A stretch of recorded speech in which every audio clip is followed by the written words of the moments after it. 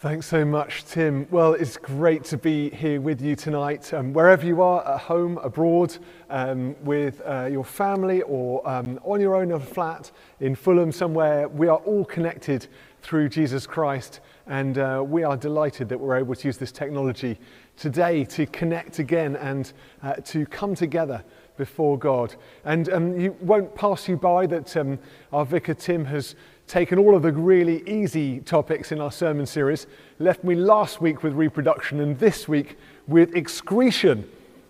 And you might be wondering what on earth I'm going to be doing in terms of preaching this week, and you wouldn't be wrong. I thought about teaching today on Deuteronomy 23:13, which says, as part of your equipment, have something to dig with, and when you relieve yourself, dig a hole and cover up your excrement. But I decided that was a little bit brief because it was just very sensible advice. And so I thought we'd do say maybe something a little bit more challenging than that. Although it's great to know that the Bible is full of really practical and helpful details like those, especially if you're going camping. Now, we might not feel that comfortable talking about our toilet habits, and I've got to be honest with you, I've drawn the short straw tonight, as I've said. I'm on camera. I don't know quite who I'm talking to about some pretty intimate things, but I hope you'll bear with me.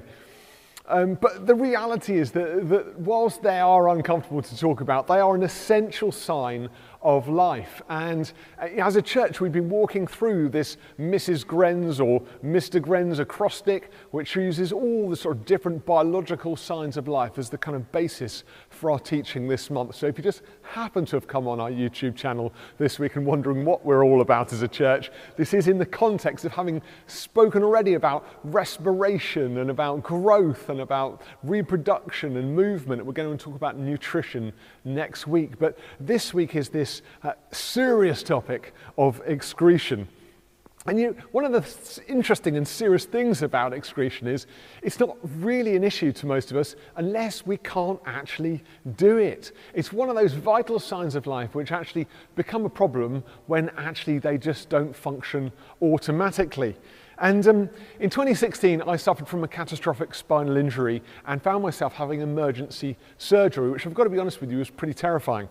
As part of that work, I had to take quite a lot of morphine, which is not very good for your stomach. And actually, having had this very complicated operation, I had the operation. I've got to say, I was feeling as good as you can do after quite a serious operation. Most of all, I was just really ready to get home. And the nurses said, yeah, well, you can go home as soon as you go to the toilet. I was thinking, can I not just go to the toilet at home? They said, no, you've got to stay here until as soon as you go to the toilet, then you can go home. I remember thinking, oh dear, how long is this going to last? How long am I going to wait for this to happen? Anyway, it was, a reasonable amount. Let's not go into the details. Fair to say, there was a point at which I was allowed to go home. But when they were saying to me, you need to go to the toilet and then you can go home, I was thinking, surely this is the least of my problems. But you see, the absence of this very important, essential sign of life actually speaks to very serious issues around our well-being. And so, excretion is important to us physically, but it's also important to us spiritually. I can understand why we haven't had many of these conversations before. They're not easy conversations to have, but they're also spiritually really important conversations to be having, because as with many essential signs of life, we're not conscious of them until they fail. And the significance of this spiritually is really important to us, because we can have been carrying burdens and actually having not thrown down these things that are inhibiting us or poisoning us for a long period of time without realizing what damage they are doing to our well-being. And as with all of these signs of life, they're complex and brilliant in their own way, not least this process in which all of the waste products of our lives are taken out and removed. You could say the smell of poo is the smell of life. It's not very pleasant, is it? It's not exactly the next fragrance that's going to go on sale this Christmas, but there's something visceral and true about it, that actually this is something that sets us apart. One of the most inspiring mountaineering survival stories is of Joe Simpson. You might not know this, but our vicar Tim is quite an accomplished mountaineer. Excuse me, and we were chatting about mountaineering the other day, which actually brought this story back into my mind. I'm not an accomplished mountaineer, but I have enjoyed mountaineering stories over the years. And Joe Simpson's accounted in a book called Touching the Void. And Joe broke his leg at 6,000 meters, or on a 6,000 meter peak in the Peruvian Andes. And Joe was in such a serious condition. Actually, he fell into a deep crevasse. He didn't really know if there was a way out of that. But amazingly, he crawled out of that crevasse, going down, not up.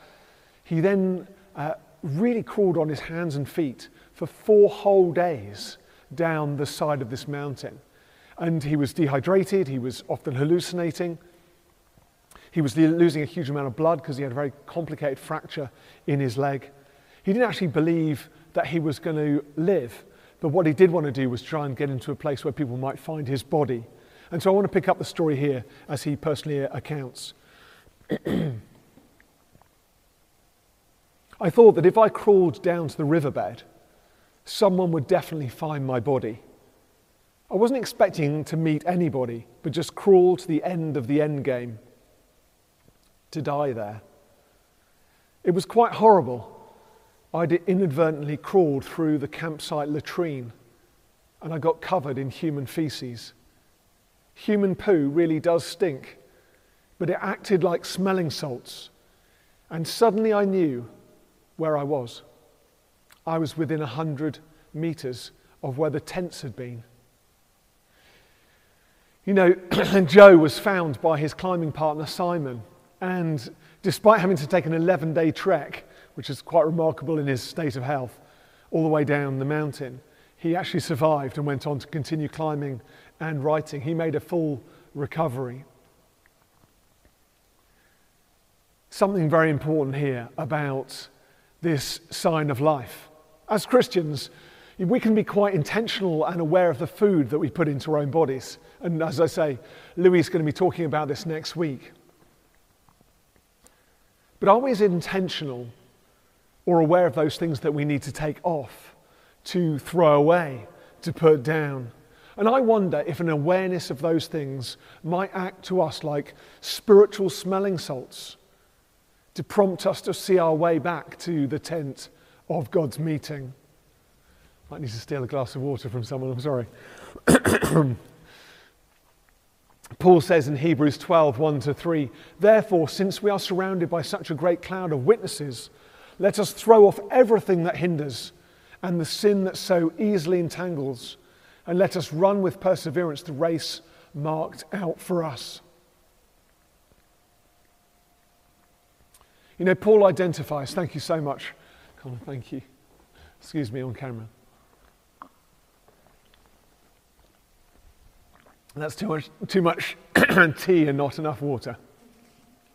So Paul identifies these 2 different sorts of toxic waste products in our lives that could hinder our ability to run the race laid out for us. And most straightforward here is the issue of sin, the sin that so often and easily entangles us. You know, the truth about sin is that it normally tastes really good before it smells really bad, but you can guarantee that it will smell bad in the end. You know, sin is toxic to our spiritual bodies if we don't dispel it.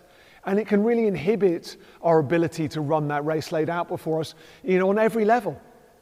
Relationally, we are unable to connect.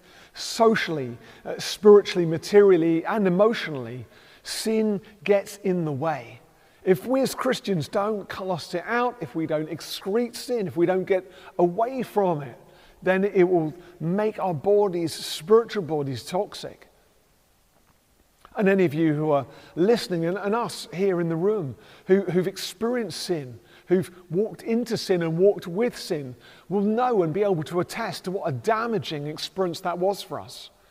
I've never met a Christian who hasn't repented and then regretted. You know, no one says, "Oh, I'm so pleased I spent a long time sinning because now I'm a Christian, I can't do that stuff anymore." Yeah, it's amazing. People have lived some pretty wild lives, and I've met some people who've lived some really interesting lives, which, you know, might make the backdrop to some sort of gangster movie. They never say, "Oh, I'm so glad I lived my life first and then became a Christian on my deathbed because, you know, I didn't, you know, I wouldn't have wanted to, you know, get rid of any of that stuff. Really, it was really good fun, and I really enjoyed it." Now, when I meet people who've lived in sin, they always say, "Oh, I wish I'd known earlier to get this out of my body." at whatever level, however serious the things might look that we've been involved with. No Christian ever repents and then doesn't also regret. Praise God that he's come to restore us even from our regret and give us hope and a future.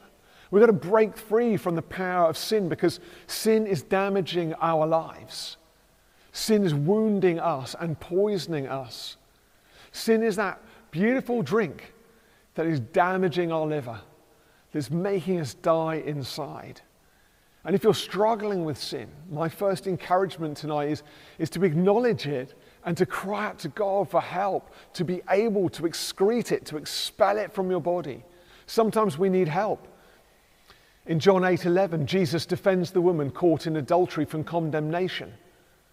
But he also invites her to go and sin no more. Jesus doesn't just say, I want to be kind to you, don't let those other people condemn you and judge you. What he says is, I'm going to take the judgment, but I want you to take the responsibility. And in our lives, Jesus has taken the judgment, but he also wants us to take the responsibility. He wants us to respond to his ability to take the sting out of the sin, but he wants us to acknowledge that we have to let that thing go. He said to the woman, go and sin no more. I wonder if there's an area of your life tonight that you want to just hear the words of Jesus towards and go, yeah, you know what? That area of my life, that's the area that I need to address. Well, you could say that the sin area is a relatively straightforward thing. If we don't normally have struggles to identify that thing. And most of us, if we're honest, pretty much know right now that we need to get rid of it, even if it's a struggle to get rid of it. But the second sort of toxic waste product is a bit less easily defined. It's kind of harder to work out.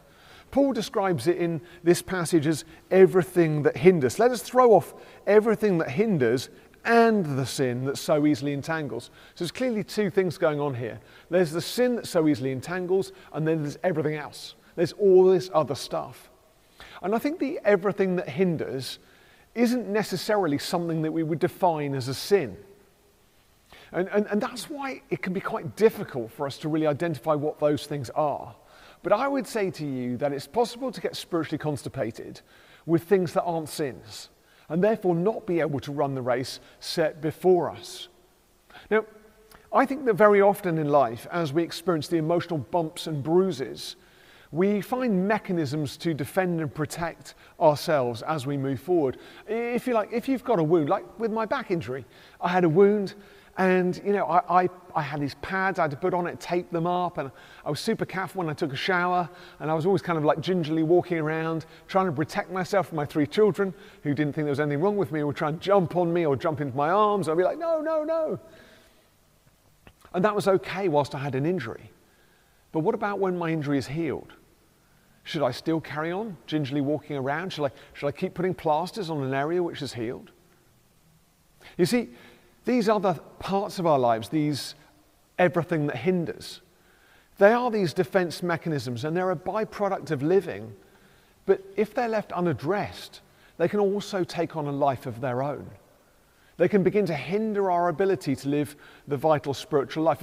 If I broke my leg like Joe in the story, and then I put on a cast and I wore crutches, when my leg was healed, imagine if I just carried on wearing a cast and carrying crutches. And I spent the rest of my life hobbling around, even though I was well. How could I possibly run the race set before me? Many of us will have dealt with obvious sin issues in our lives, but some of us are still wearing casts and crutches that belonged to wounds that have long since been healed by Jesus. And it's very often those things which hinder us more than the other things. And it's very often those things that hinder our life in the church more than the direct sin things. Because the direct sin things can be dealt with cleanly and clearly.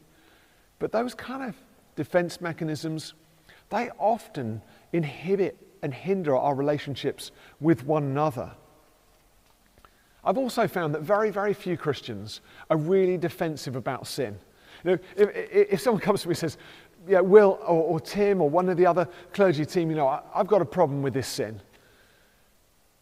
I'm like, yeah, you have. Thanks for coming to see me. They've come to me because they've acknowledged it already.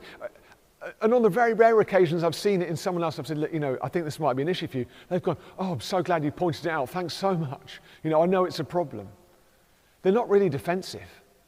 But you try pressing into one of these old wounds, and you see what sort of reaction you get then. Oh, I hope you don't mind me asking, but sometimes I feel like you kind of divert the conversation away from the thing that's important. I don't divert that conversation. Or I've noticed that you rush off quite quickly after. I don't rush off. Or I've noticed that you've been here for quite a long time, but you don't really participate. I don't not participate. We get incredibly defensive when we think one of those old wounds might be pressed.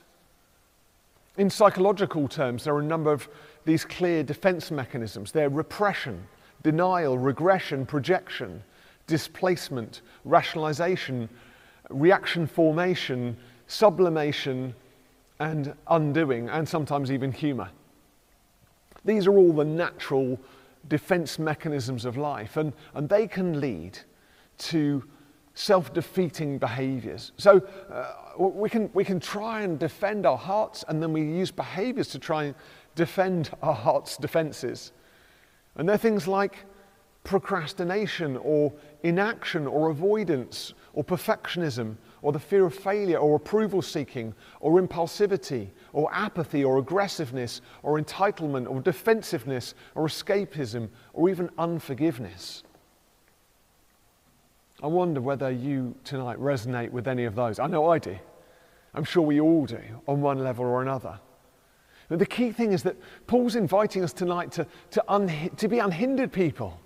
Don't you want to just rip off that plaster cast that you don't need anymore? Do you want to throw down those crutches and stand up and praise Jesus? Because actually, this freedom is ours. The thing is that individualized and personalized, it's so hard for us to kind of identify. I read those long lists and you're like, oh, that sounds really bad. You just give one of those, someone who uses humor as a defense mechanism. Well, they're funny. What's wrong with that? It sounds okay. But actually, maybe they're funny because they're trying to divert from connecting with anyone, honestly, or sharing how they really feel. That humor is like a burden that they need to excrete. They need to get rid of that defense mechanism in order that they can walk freely. It's impossible to grow in the Christian life aside from the Christian church, because collectively we need proximity to be able to bring a revelation of some of the ways in which we are hindered people. We can be on our own, and we can carry sin on our own, and we can carry defensiveness on our own, and we don't know that we're spiritually constipated.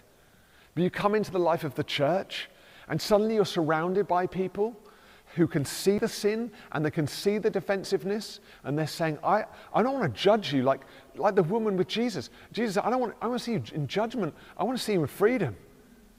I want to see you liberated. Come, leave your life of sin. Leave these burdens behind you, because I've come to give you life, and life in all its fullness. Throw down your burdens. Get up and walk. Your sins are forgiven. Throw down your mat. The call of the kingdom is a call to excretion. It's a call not just to put on, it's also to put off. I used to be a school teacher in junior years. You have the same perennial problem, especially at the start of the year. I'd always be quite strict at the beginning of the year because that kind of helped with behavior. But then every so often, if you weren't careful, you'd have this sort of tentative hand that would go up. Sir, can I go to the toilet, sir? You should have gone to the toilet in break. Now that's a difficult line to ride as a school teacher, because you've got to work out, actually, is this a significant toilet issue, or is this actually just a non-toilet issue? And every so often you'd get that wrong. And that was a big mistake to make, because some poor child would have an accident, and that would be a disaster for them, and very embarrassing, very humiliating. But it got me thinking about this idea of permission. I believe that we're talking about excretion tonight because God wants to give you permission, and you're putting up your hand and sort of tentatively saying, oh, I don't know if I can get rid of this, and I don't know if I should get rid of this, and actually I'm not sure I'm confident to get rid of this. But God's saying you've got permission. Stop putting up your hand. Take action in Jesus' name. Like, this is the time to drop this junk, to get it out of your life, to get it out of your bloodstream and find spiritual health and well-being. Now, and I imagine what the church would look like if collectively we could excrete some of this stuff and leave it behind. Go back to Deuteronomy, dig a big pit and chuck it all in that, and let's all gather in the tent of the Lord and be free. Because when the church is united, not just sin-free, and that's a great thing, but not just sin-free, but really united beyond our defense mechanisms, that's when the church is going to really transform the nations. It's going to transform the world. Paul says to the Ephesians in 4:22, put off your old self, which belongs to your former manner of life and is corrupt through deceitful desires, and be renewed in the spirit of your mind, and put on the new self. Put on the new self, created after the likeness of God in true righteousness and holiness. The mistake we often make is that this is a one-off rather than a weekly habit. If you went to the toilet once and said, I've done it, Mum, you'd be in trouble. You need to keep on going. This is a process about renewal and transformation. We've got to keep as our daily practice to put this stuff down and pick up the things of the Lord, to excrete those rubbish, all that hinders, and put on the things of the Lord today. Psychological terms, we talk about cognitive behavioral therapy, changing our minds to change our behaviors, but before that we need compassionate belonging treatment. That's not a psychological term, that's a Christian one that I just made up. Because we need to know that we're loved and that we belong, and from that position we can begin the work of the renewing of our minds. We can actually throw out the junk when we know it's safe to do so. And so I want to say to you tonight, St. Dionis, to the church, listen, let's get rid of sin in our lives. Let's throw out all that hinders. Let's deal with that other stuff too and say, actually, how can I be part of this deep community? How can I let go of my defense mechanisms for the sake of really growing up in faith in Christ? I want to grow. I want this. I want to let go of some of this stuff. I don't want to be defended anymore. I said earlier about my back injury. My back injury was the start of my recovery. What was interesting was that I was doing what I was talking about. I was guarding. And I was chatting to Laura, our worship leader, tonight about a physiotherapist friend of ours. And he used to watch me walking up the stairs. I thought he just always was very polite. But as I went to see him for my rehabilitation, he would always wait, watch me walk up the stairs, and then he'd follow me up. And I realized on the third session we had, he said, yeah, you're still guarding. And I was like, we haven't started our session yet. He said, no, I've been watching you walking up the stairs. I've been walking up the stairs like this, terrified to move my back, terrified to move my neck in case something broke. He said, you're inhibiting your freedom and your growth and your recovery because you're guarding, and you don't need to guard anymore. You need to let your guard down. Only when you go free and flexible will your back actually be returned to normal. Will you be restored? And here I am. And I can not dance or jump or run, but I can do a load of other stuff. Look, I'm Mr. Flexible. Like, I'm not guarding anymore. I had to let down my guard in order to be healed. I want to speak that over your life tonight.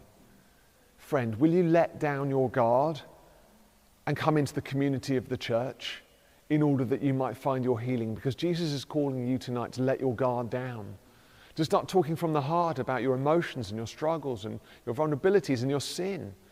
And Paul's saying, throw it all off, because we have a race to run together for the glory of God. And that God, in Psalm 103 verse 3, it says, forgives all your sins and heals all of your diseases. So let's invite that God right now to come into our lives. And we're going to share the communion together. And what a wonderful place to lay down our sin and all that hinders and acknowledge the sovereignty and love of a God over us. In Jesus' name, amen.